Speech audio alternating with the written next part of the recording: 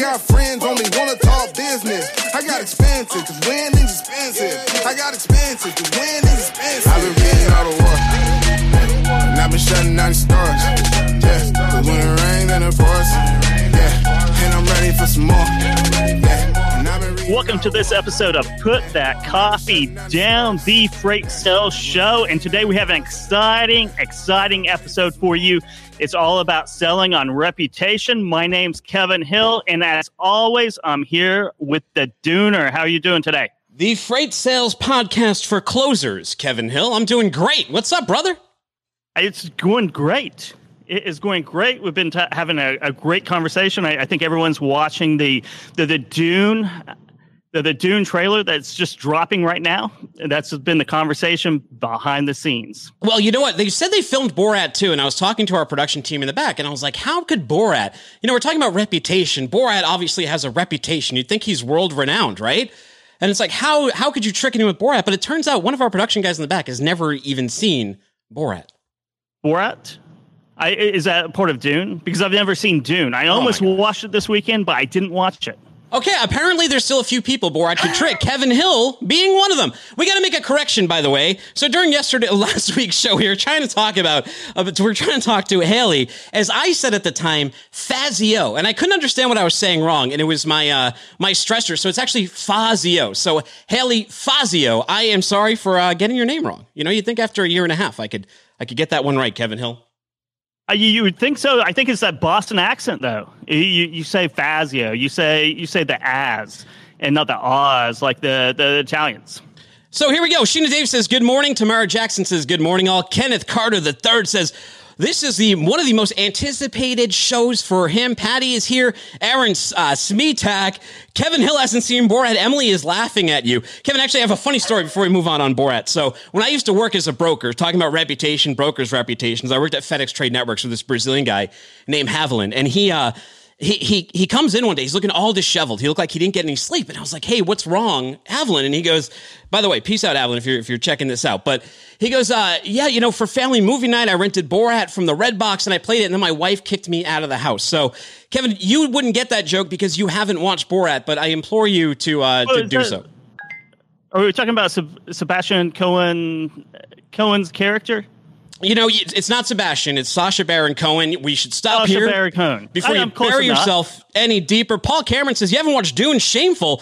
We're not talking about Dune here, though. We're talking about Borat, Paul. I thought I didn't understand that Borat was that character. I've seen Borat. I thought you were still talking about Dune. Okay. I mean, all the production guys, that's all they can talk about is Dune. I thought we were still on the Dune theme. No, I was talking about Borat. All right, so the ad today... Oh, yeah, I've seen Borat. Okay, good. Okay, so that's what I was talking about. My buddy at work, he rented it for family movie night, thinking it was like a family comedy. And he said like 10 minutes into it, his wife kicked him out of the house. He had to go sleep in the car. He actually slept in the parking lot, I think, at FedEx Trade Networks. Came in the next day. I think everything eventually got resolved. But, check the rating before you bring home a movie like a Borat. Could end up, or Ted. You could end up in a bad situation. Yeah, definitely check the rating before Borat. Okay. All right, man. So today's show, let's tip the band. Today's show, this month's Put That Coffee Down, is supported by HubTech. HubTech just launched Tabby, a new task automation bot that helps you focus on what matters. To learn more, visit GoHubTech.com. Today. Bad marketing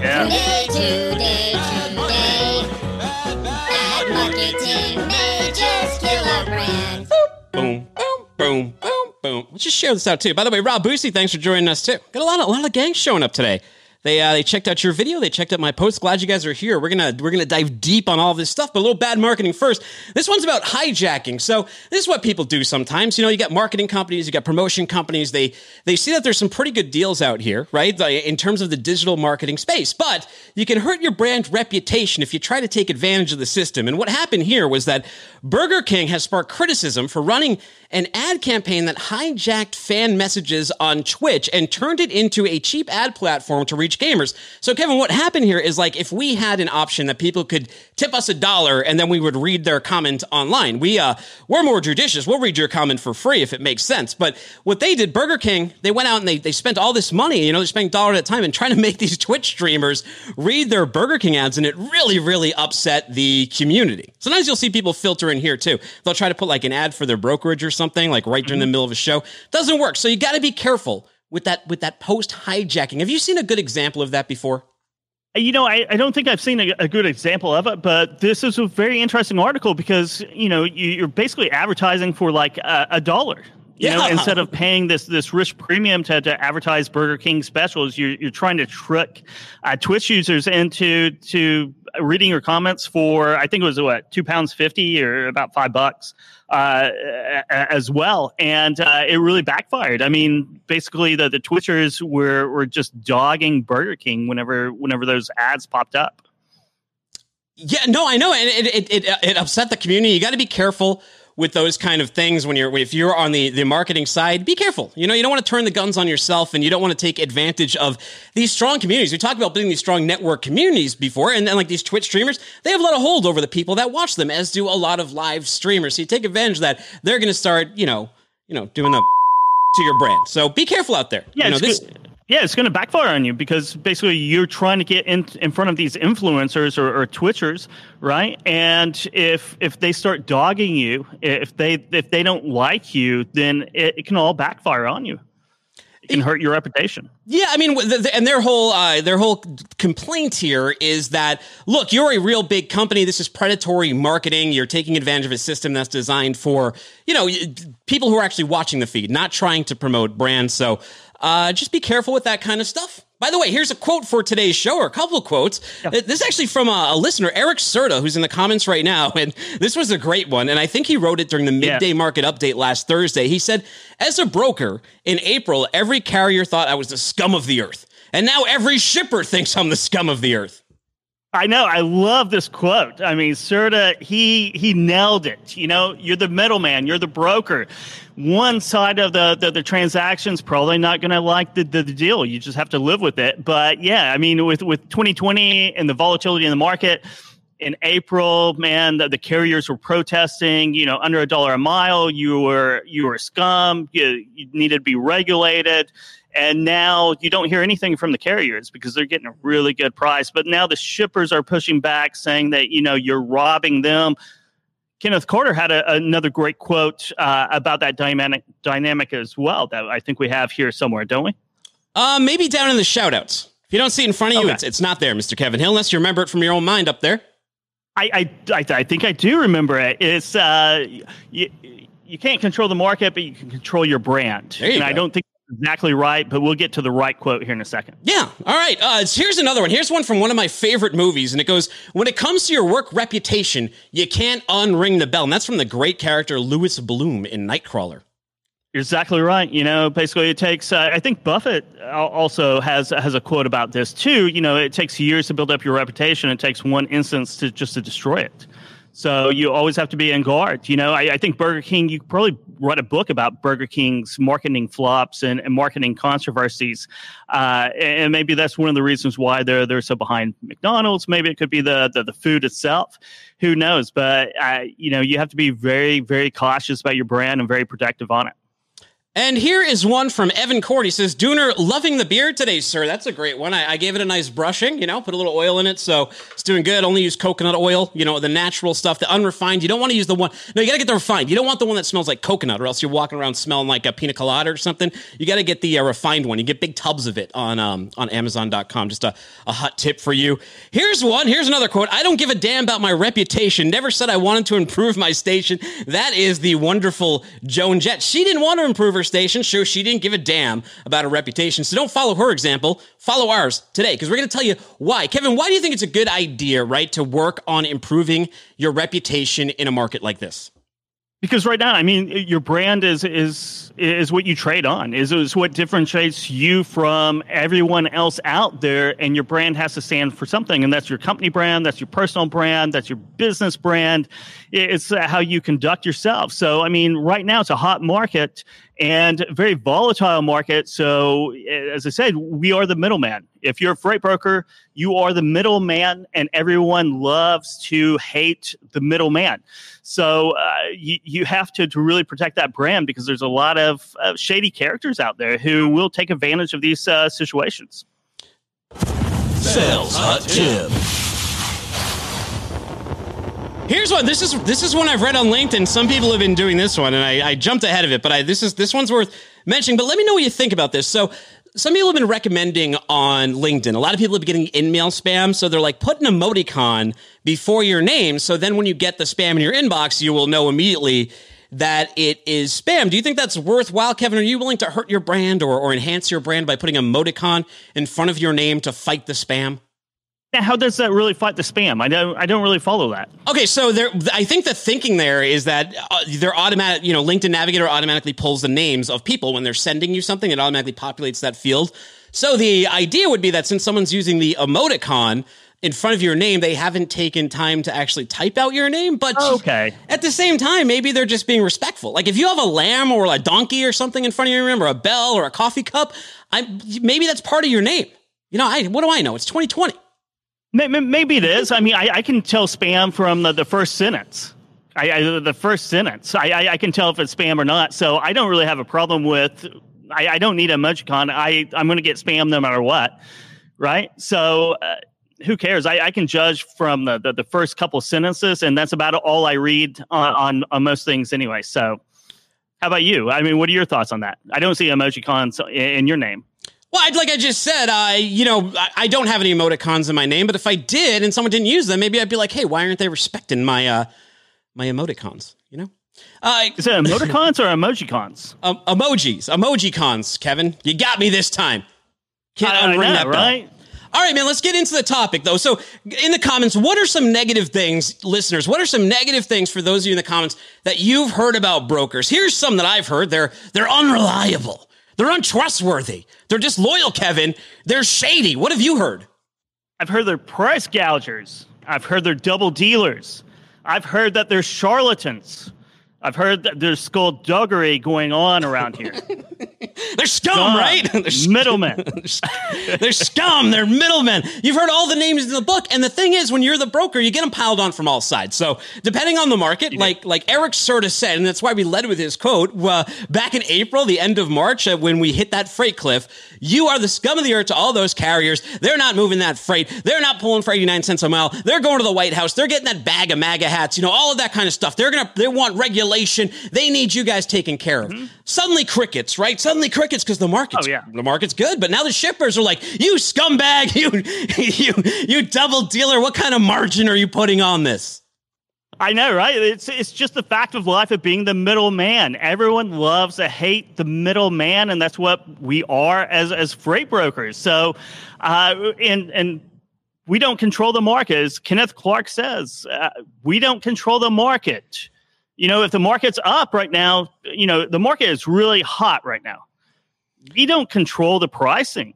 It's all supply and demand fundamentals. Back in April, when loads were going for under $1 a mile, it wasn't because freight brokers were pricing it at under $1 a mile. The market was pricing it. We were just tacking on a little bit of our margin. We weren't trying to, most of us, I guess, except for the charlatans out there, weren't trying to really dig in because, freight brokers out there were hurting too. But, there's the old phrase, don't shoot the messenger. But people love to shoot the messenger, and we are kind of the messengers of the market.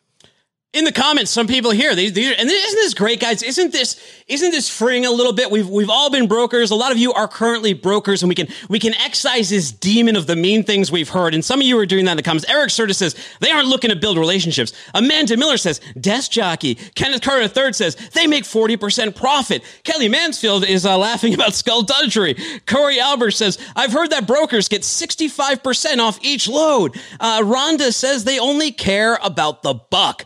Robert Busey says we react to the market. Although, is that a diss? Reacting to the market? I mean, that's kind of the gig, man. It's a market-based gig.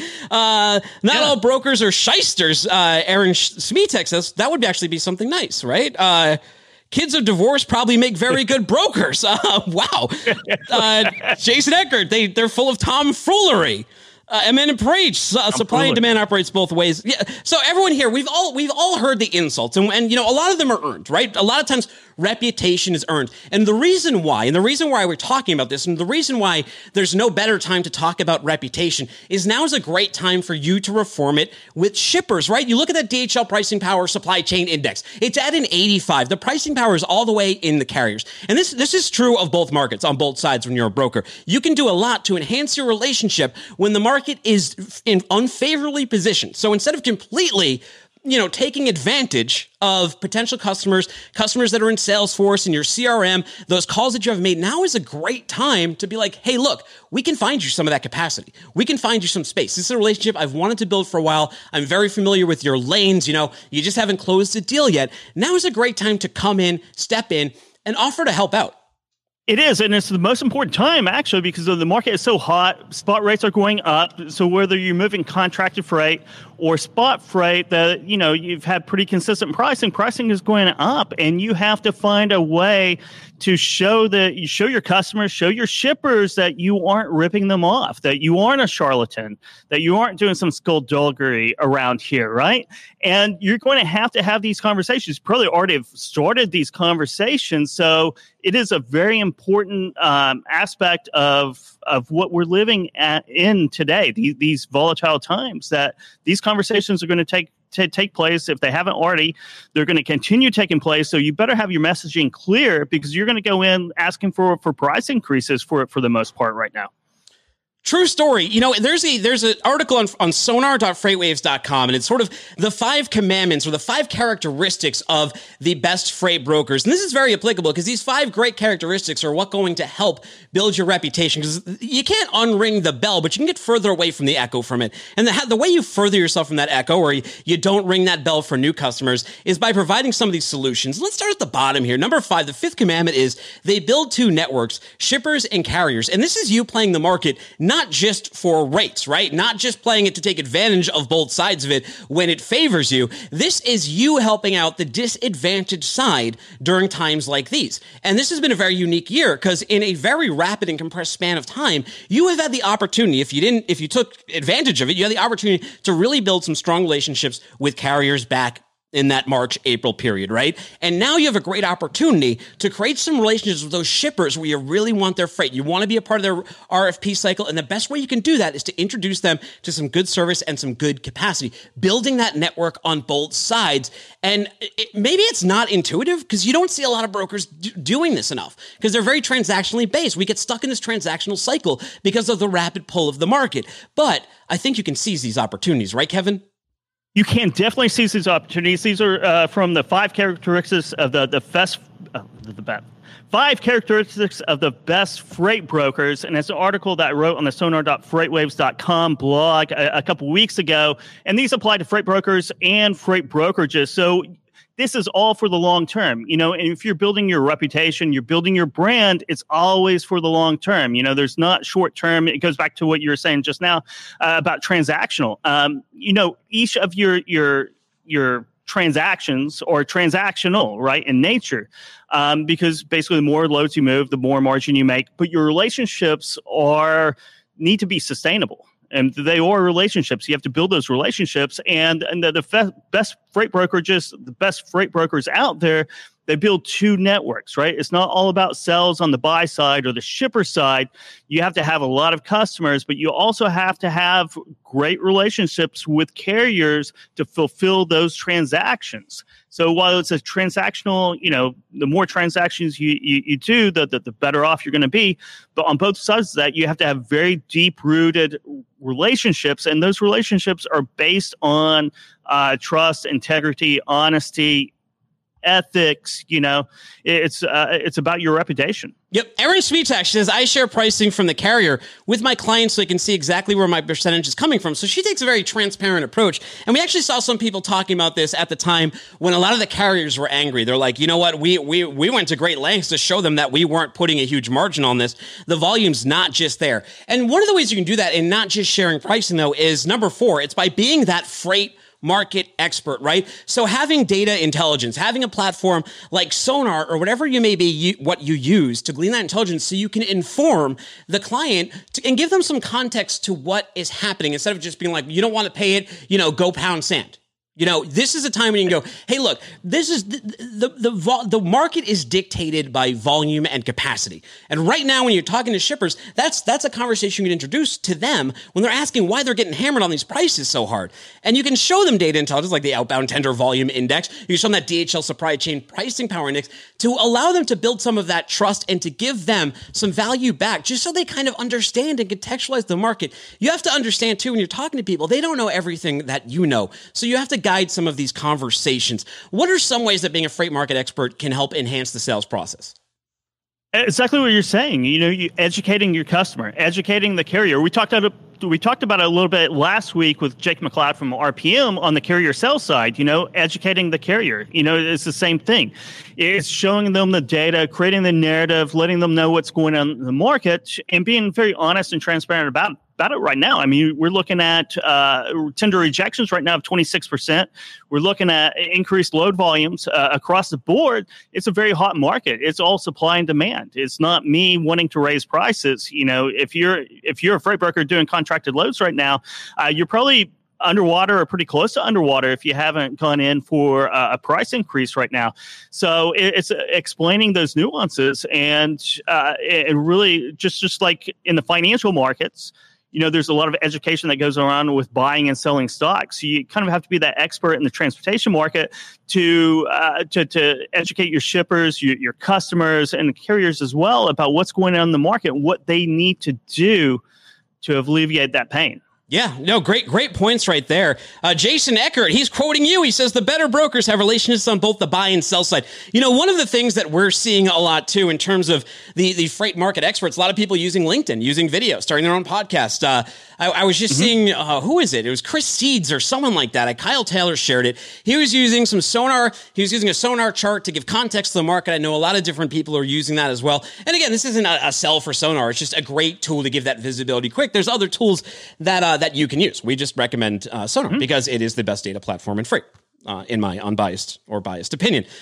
Kevin, we've talked about content flywheels. We've talked about content flywheels, but you have number 3 as build a solution flywheel. How does that work?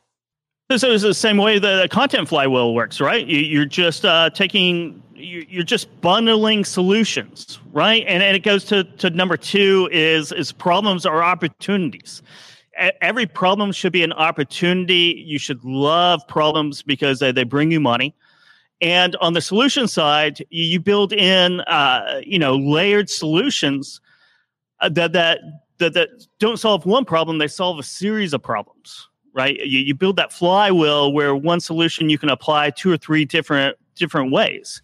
And it just increases the value. And it's kind of the single item versus bundling type of philosophy that you find in marketing as well. Is that there's the sum of the parts, right? What is that? Each individual part. So there's a greater value in the sum of the parts than each individual part. So a sum of solutions yields a greater value than individual solutions that are one-off, and you learn from experience as well is how to do that. Great, Kevin. Let's keep lightning round. We've got 2 to go through before we call out to Liz, and we only got 2 minutes to do it. Nice placement, Timothy Dooner, Kevin Carter 3. Hey, man, it's where I work. Chris Seed says, what not to miss with Chris. That's his little show that he just started, or not a little show, big show he's got. And it said it's not enough to just explain what's going on in the market. It's the why that's really allowing us to have good advisory conversations right now. Couldn't agree more, Chris, because one of the things you got to do, right? You got to do in this. If you really want to increase that reputation, you really want to have a non-transactional build that you have to enjoy solving problems. That's number 2 on your list. 30 seconds on that, Kevin. You have to, problems are opportunities. And if you think problems are obstacles that you can't get over, you're not going to get anywhere. Problems are strictly opportunities for the people who can find solutions for those problems. The people who find solutions for problems are the entrepreneurs, so they're successful salespeople, they're successful in life. You're always going to have obstacles. You just have to find a way around them. And the more times you find yourself, get around them or fail, every failure is just a learning lesson. If you have that mentality, you're going to be good. So everything's going to be cool. Yes. Cool. All right. They enjoy solving problems. And right now, shippers have a lot of problems. They're trying to find that capacity. The problem that you have, though, is a lot of brokers have is you don't have the right freight mix. You don't have the exposure. You know, a lot of carriers, we saw that with them. They were in that down market. They're getting killed. A lot of shippers don't have the right freight mix with their carrier pool right now. And they're finding some lanes very, very hard to cover. But here's the thing that really keys in is number one, and it's you're in it for the long haul. And that's how you really build a reputation is the person on the other end, on that two sides of the transaction, they feel like you're going to be there in good times and bad. The shipper feels like you're going to be there in April. The carrier feels like you're going to be there in April. The carrier and shipper feel like you're going to be there now. Regardless of who's on which side of the market, you are trying to build out of that transactional cycle of abuse. You're exactly right. And one of the reasons why brokers get such a bad rap sometimes, that we're scum and we're price gougers and all of that, is a lot of the people in the industry aren't in it for the long haul, right? They're in it, you know, they're basically disconnected from their jobs. It's 9 to 5. They don't really want to be a freight market expert. They don't want to get better at sales. They're just in it, punching the time clock, collecting a paycheck. And those people, you know, we've all interacted with them, whether they're on the carrier side, the freight broker side, or even the shipper side too. It just makes doing business that much harder to do, and it really gives everyone a bad reputation. And specifically in the freight broker world, there's a lot of freight brokers that are incompetent. And that they really don't seek out to become competent. They'll probably be out of the industry in the next few months. And the high turnover really contributes to this issue. Great. We got to call our guest, Kevin. We're joined by Liz Wayne. She's the founder and president of Able Transport Solutions. Let's not keep her waiting as Kevin just rambles on. Let's bring her on here. Let's get her insights. Let's talk to an actual expert, Kevin. Let's do that. Tuner. This is internal. Ooh, hey, Liz, we got to wait through the inspirational music. 10. Sounds good. Ignition sequence start. 6, 5, 4, 3, 2, 1. 0. Lift off! Engine running. Yeah, it's Liz Lift Wayne. off. She's We have founder and lift president of off. Able Transport Solutions. She actually reached out to us after last week's show, and she said, I feel really passionate about this topic of improving broker relations. I guess should we elevator pitch you, Liz? You can just introduce yourself right off the bat. How does that sound? Sounds great. Thank you, Dooner. My name is Liz Wayne. I founded Able Transport Solutions 6 years ago. We're located in Fort Calhoun, Nebraska, a small town near Omaha. Our specialty is open deck and heavy haul services. We work in all sectors, but have made the largest impact so far in construction, energy, and ag. We pride ourselves on providing a balance between modern technology and the old school communication our industry is still so reliant on. Able's mission is to reinvent the reputation of the freight broker. Oh, if you'd like to hear more. We're already on the ground floor. We're already on the ground floor, Liz. All right, it's up. Now, what is the website, though? Oh, I was just going to say connect with me on LinkedIn, but otherwise, abletransportsolutions.com. All right, Liz. So, why did you approach Kevin and I with this topic? Let's kick it off. What makes you feel really strongly about this issue? Well, first of all, it's our mission here at Able, so it's something we've given a lot of thought about over the years. We're trying to consider it in every decision we make here. And secondly, I just love the show. It's the best one I watched, so I was anxious for an opportunity to be on. Nice. That's great. That's great. So, so how long have you been? You founded Able Transportation. How long have you been in business, and kind of what was the idea of your branding and your reputation going into it, and what was your vision? Yeah, I've been in the industry for 18 years. I have had Able for 6 years. And really, we just see a need out here. I think you touched on it well, Dooner, with educating and informing the clients. We saw that as a gap in the industry. The industry is all I know. I've been in it for 18 years, but that was really an area we saw could be improved. So that's what we're trying to do. So let's talk about that unfair perception of brokers. We covered some of the terms that brokers here. The comment section was pouring it on themselves, and it's fun to laugh about, but the thing is, it's actually a real issue. It's a real problem. I mean, a lot of brokers are regarded like the used car salesman of freight. People don't want to put that trust in them. You've spent a lot of time studying this. Kevin and I just come from our own experience, the people we talk to. But when you analyze this and you're pouring into it, what are the biggest problems that you're finding with reputation and the challenge that brokers are facing to improve that? I think this is really a two-part question. So on the surface, we have the issue, and you just kind of talked about it, not everybody is in this for the long haul. Maybe not everybody is interested in gaining their own knowledge and education that they can then take on and share with the clients. So I think that brings about definitely different levels of service. The clients have received at different levels, and, the poor service obviously doesn't work for them. We've seen certain business models in our industry over the years incentivize bad business practices. And we still kind of pay the price for that. But another thing that I don't think we can forget on this topic is, there's been some fraud in our industry. I don't see as much as I used to, but there's a lot of our potential clients out here who have lost, potentially years worth of profit because they had to double pay transportation invoices. Like you mentioned, not everybody's in it forever. They either go out of business due to unfortunate circumstances, or they were a scammer to begin with, and it was always their intention. But at the end of the day, it left shippers footing the bill twice because the carrier was named on the bill of lading and able to go back and collect from them. So, I think that there are some measures that were put in place to avoid those situations.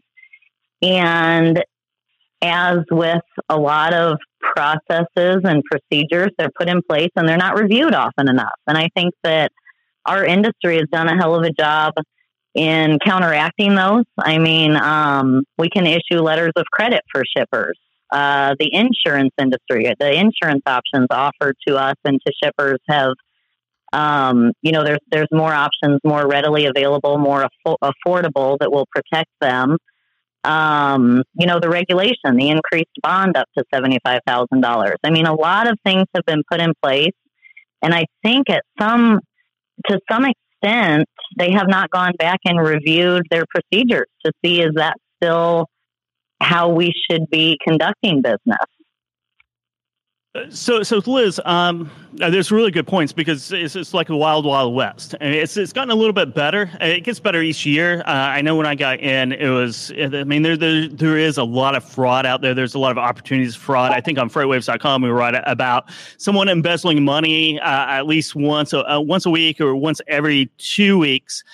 But to get back to brokers and kind of unfair trade practices, we heard a lot about that in early April from carriers who are protesting, and FMC is getting the FMCSA to look into new regulations on brokers. What do you say to those who think that freight brokerage is basically unfair, or it should be eliminated, or it should be heavily regulated?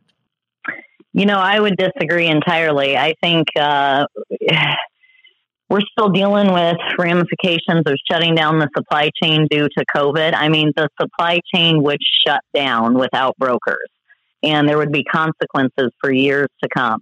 And obviously, I think some of that regulation and too much transparency will lead to that. Besides that, oh man, there would be so many issues that had to be tackled to even for the, if the FMCSA wanted to consider the things in front of it now, which, like you said, it's crickets now. So hopefully we're moving beyond that. But how would they even do it? I mean, just an example for you, I'll take a project from a customer, and I'm going to take 20 loads, for $30,000. And, what if one bill of lading has the rate on it? Then we've got to bring 25 motor carriers together so that we can all talk about how much we were paid on these loads, and it would just never work. The technology is not even there to make it work. Let alone you will chase everybody out of the industry, and the supply chain will slow to a crawl. Yeah, I mean, Liz, we're with you. The same argument we've had is the market's going to correct itself. A lot of these arguments are for naught, and they're actually cutting your nose to spite your face for a lot of these carriers who want it. Nico Brown brings up a good point, though. He says, if as a company, if you have a bunch of people on your payroll that are just there for a paycheck, then don't you deserve a subpar reputation? So this brings me to my next topic here. Are we trying to reform an entire industry here of brokers? Are we trying to create differentiation for the good brokers or the good salespeople to utilize these skills to build those relationships? Because maybe we want some other brokers to have a bad reputation, don't we? Well, when I messaged you last week, I kind of told you I understand a lot of this, right? And I think we know that there's still some brokers operating under some practices that maybe we wouldn't run our own business on. But for that to be the overall perception is not fair, because I'm seeing a lot of companies like my own that are out here doing the right thing, that are bringing the knowledge and the development to their staff. It would be great if we could bring up the whole industry as a whole, and that'll just involve each of us, focusing on doing the best with our own piece, I suppose. So, Liz, what advice would you give? You built Able Transportation. What advice would you give freight brokerages out there, carriers, just anyone in any business, really, on how to, concrete steps, processes, in how to increase your brand's reputation and your reputation? What do you think are like key elements? Say 3 key elements for that. I think it's very important to set the table with your prospects and clients up front. I think that many shippers would tell you they hear the same sales pitch, and you guys hit on it a lot on your show. We do everything and we'll do it all for the best price, and they know that's not the case. And it's a very pure form of supply and demand we're in here. So I think we have to set the table for the markets almost from the first conversation. They need to understand that we don't control the markets. We can predict them to some extent, but we don't even have to be able to predict them. We have to start in those initial contacts with telling stories about the swings we've seen from the past. Explain to them how our company will handle those market swings as they come up, and ask for some return from them. How will they handle the market swings when they come up? I think this is important not only to protect them, but to protect us as well. The other thing we can do, for our brand and our reputation is give them some kind of guarantee. I mean, we really need to be thinking about what is the largest promise we can keep, and then we have to keep it. And, we've got to think about, what do they get if we don't keep it? What is a guarantee we can make? I mean, I have a large customer of mine that doesn't pay me when we're late, not a penny. So not only do I have to eat the margin, I have to eat the revenue. But it has led to a very strong, very long-standing relationship because we understand how we're both going to handle issues as they should come up. And then I think the last thing is just really put yourself in their shoes, and you talked about it last week. A couple of weeks ago in your pitch deck show. Don't start talking about your company and what you can do. Really start with figuring out what is their hesitation on brokers, and is that something we can overcome with some of those things I mentioned? Liz, I have a couple here that I want to mention. Melissa Price just jogged my memory. She says part of building your brand will be consistency as well. Correct? I 100% agree with her. I think that keeping your promises, being consistent, communication, building that social capital around your brand. But another one too is this happens a lot in brokers. You start fighting with your client, right? You're trying to you gotta resist that urge to prove your customer wrong unless it's necessary, unless it's an illegal arena. A lot of times you'll see brokers and they just sort of fail at this customer service point where they want to argue with their clients, right? And that turns things immediately into a transactional based relationship. But it also makes me think too. So with your service, with what you guys do, I'm generic ABC broker. Do you audit us? How do you assess our reputation, and how do you help to improve that if we're coming into you just off the street? Oh, I think there's absolutely ways. And, not only I think there's ways to do it, I think it's your responsibility as the shipper. Anytime you're parting with some dollars, whether as a consumer or because you're doing some procuring in a B2B situation, you should definitely be doing your homework and make sure you know who you're working with. So all the obvious things I talked about, bond, insurance, not only carriers should be looking at our credit. They're the only ones extending us credit, but shippers should be making sure we're financially stable and strong as well.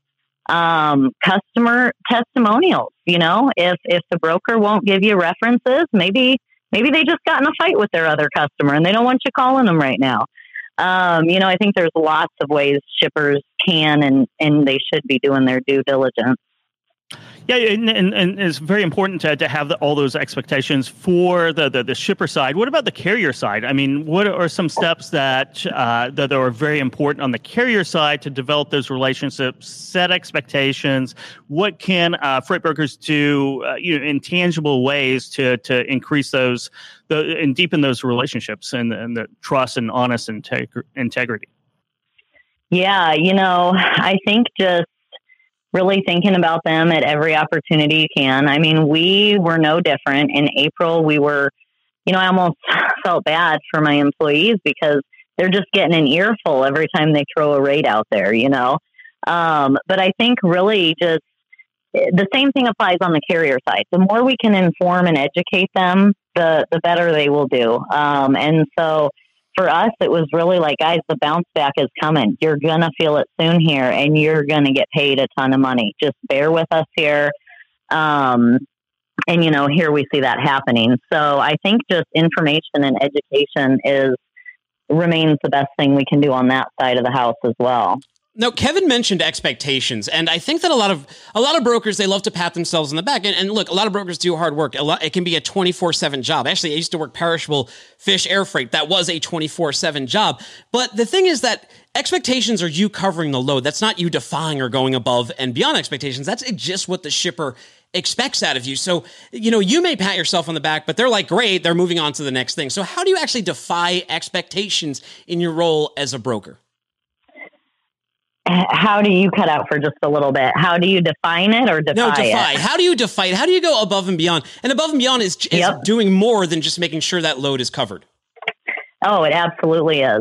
So, we've heard it a lot, even on this show, you're only as good as your last load, right? Well, we know, the brokers know, if you've been in this seat, that is true. And you just said it too. It can take you years to build a good reputation and, one load to break it. So I think it's important to persuade their perception as much as we can. So we're tooting our own horn. When we go above and beyond, we're going to tell that story.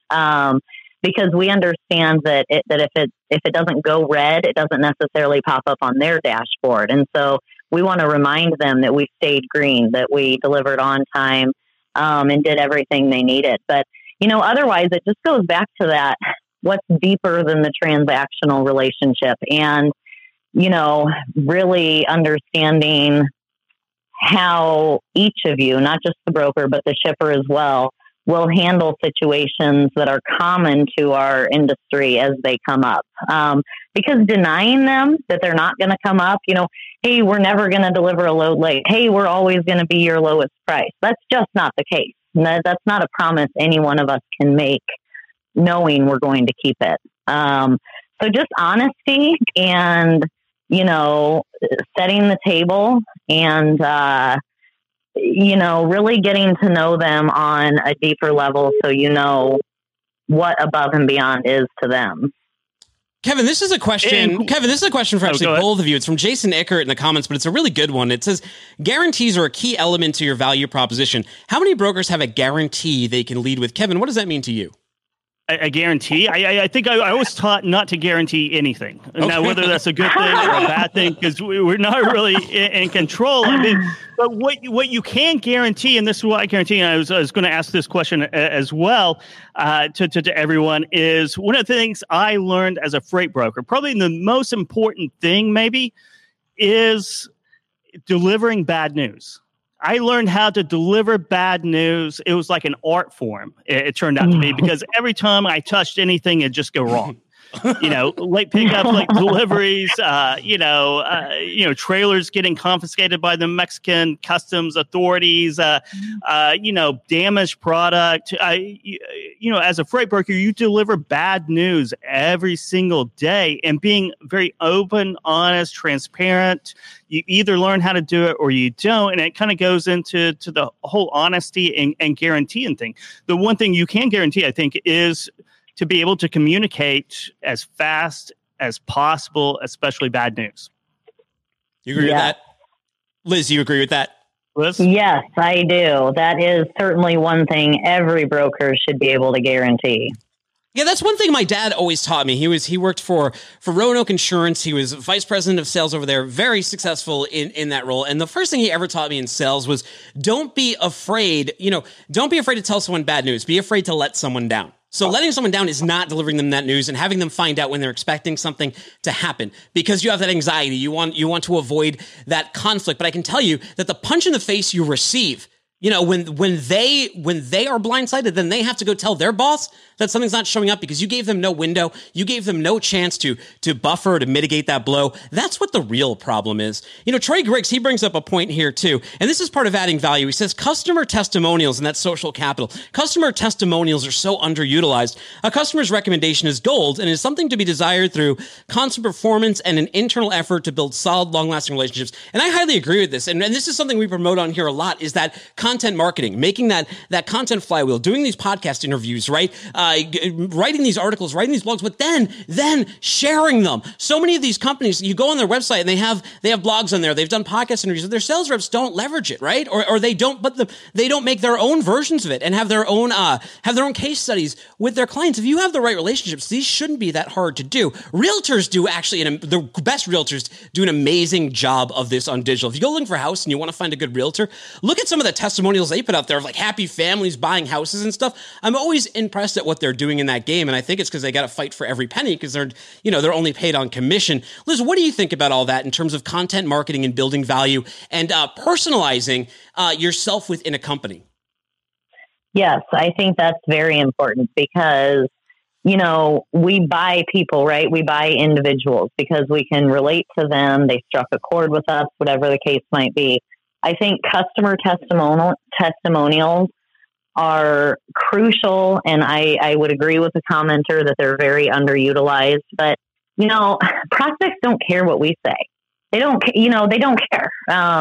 You guys have talked about this a whole lot, but they can relate to that other shipper. They know that other shipper has had the same challenges as them, and so they would just rather hear it from them than us. So I agree that they are invaluable.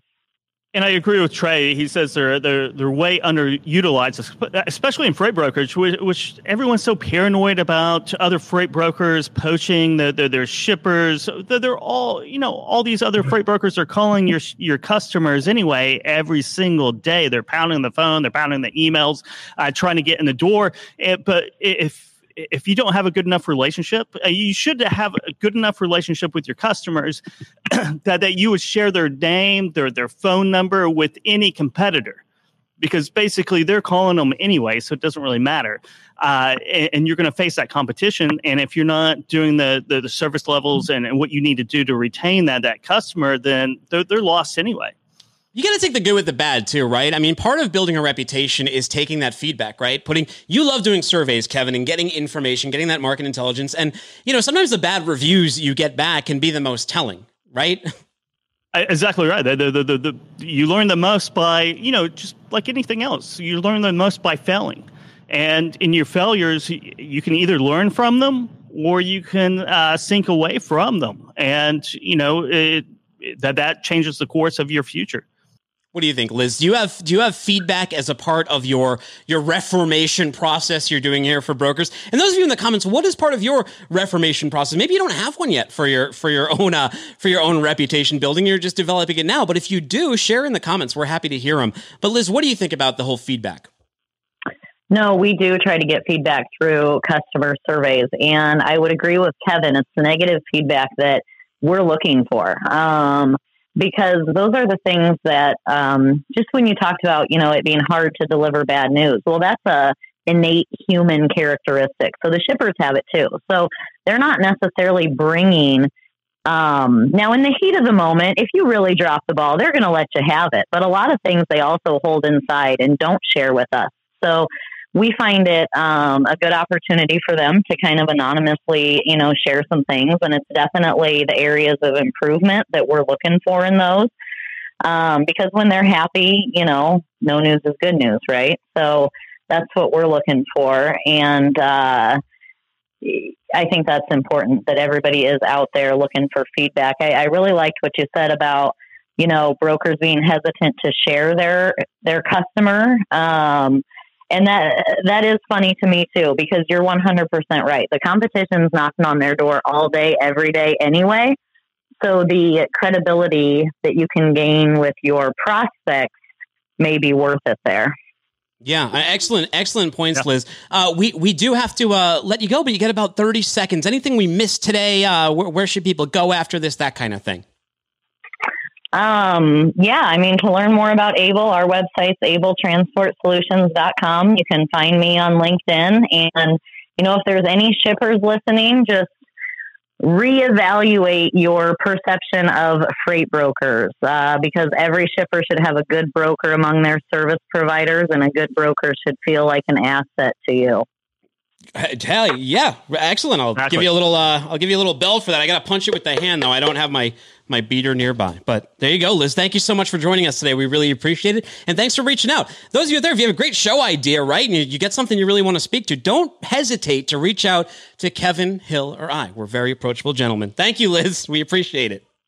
Thank you. Well, excellent stuff out of Liz. I mean, I guess my only counter to her argument would be that, yeah, it's great for brokers to improve their perception, but if I'm a broker, I don't want every broker to improve their perception. I want to differentiate myself by being the better broker. I want to defy those perceptions by using these sort of examples, because I can't fix an entire industry anyway. No, but we can hope that the floor kind of raises, right? There's going to be a floor no matter what. I wish in freight brokers the floor was a little bit higher than it is today. But you're exactly right. That's how you differentiate yourself. You go the extra mile. There's countless memes and quotes about going the extra mile, and that's how you differentiate yourself. I can't even say it. Melissa Price says, yes, quite often our organization creates wins from testimonials. Yeah, absolutely. I mean, testimonials underutilized. The other thing that I think is underutilized, because people are sometimes afraid to ask, is for those referrals. And I think those referrals go both ways. You have a good relationship with your shipper. And look, every broker, not everybody is great at every service in every lane. If you've got friends at another brokerage, they can cover the lane better. You know that they're going to get better service. You don't want to damage your brand. I think it's okay sometimes to do those recommendations, especially if you have a good relationship and you can help create relationships and create some honesty. You should. If you study the highest performers, that's what they do.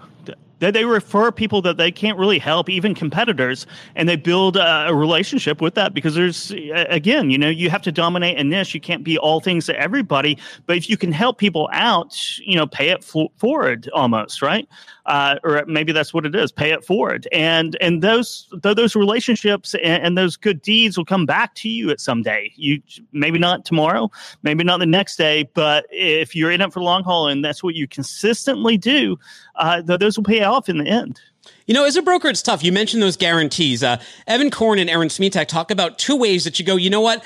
Of the things I can control, this is what I can guarantee, and that is good communication so the customer is informed and I can aid in problem solving they may need or want. And Aaron says you can guarantee excellent customer service. It can be tough as a broker, right? Because you may not, if you're working with a carrier, you know, you hope they do a great job. They're in your network. You can make proactive actions if they have a service failure with the shipper and those kind of things. But while the goods are in transit, there's little you can do other than communication and that good customer service. So, of course, those are always areas where you control the most is your customer service and your communication. Communication above all else. Kevin, I think my dad and you said it perfectly, and don't be afraid to deliver the bad news, especially if you can be incredibly proactive about it and you can get ahead of it. This is freight. Everybody knows things happen, but nobody wants to be blindsided.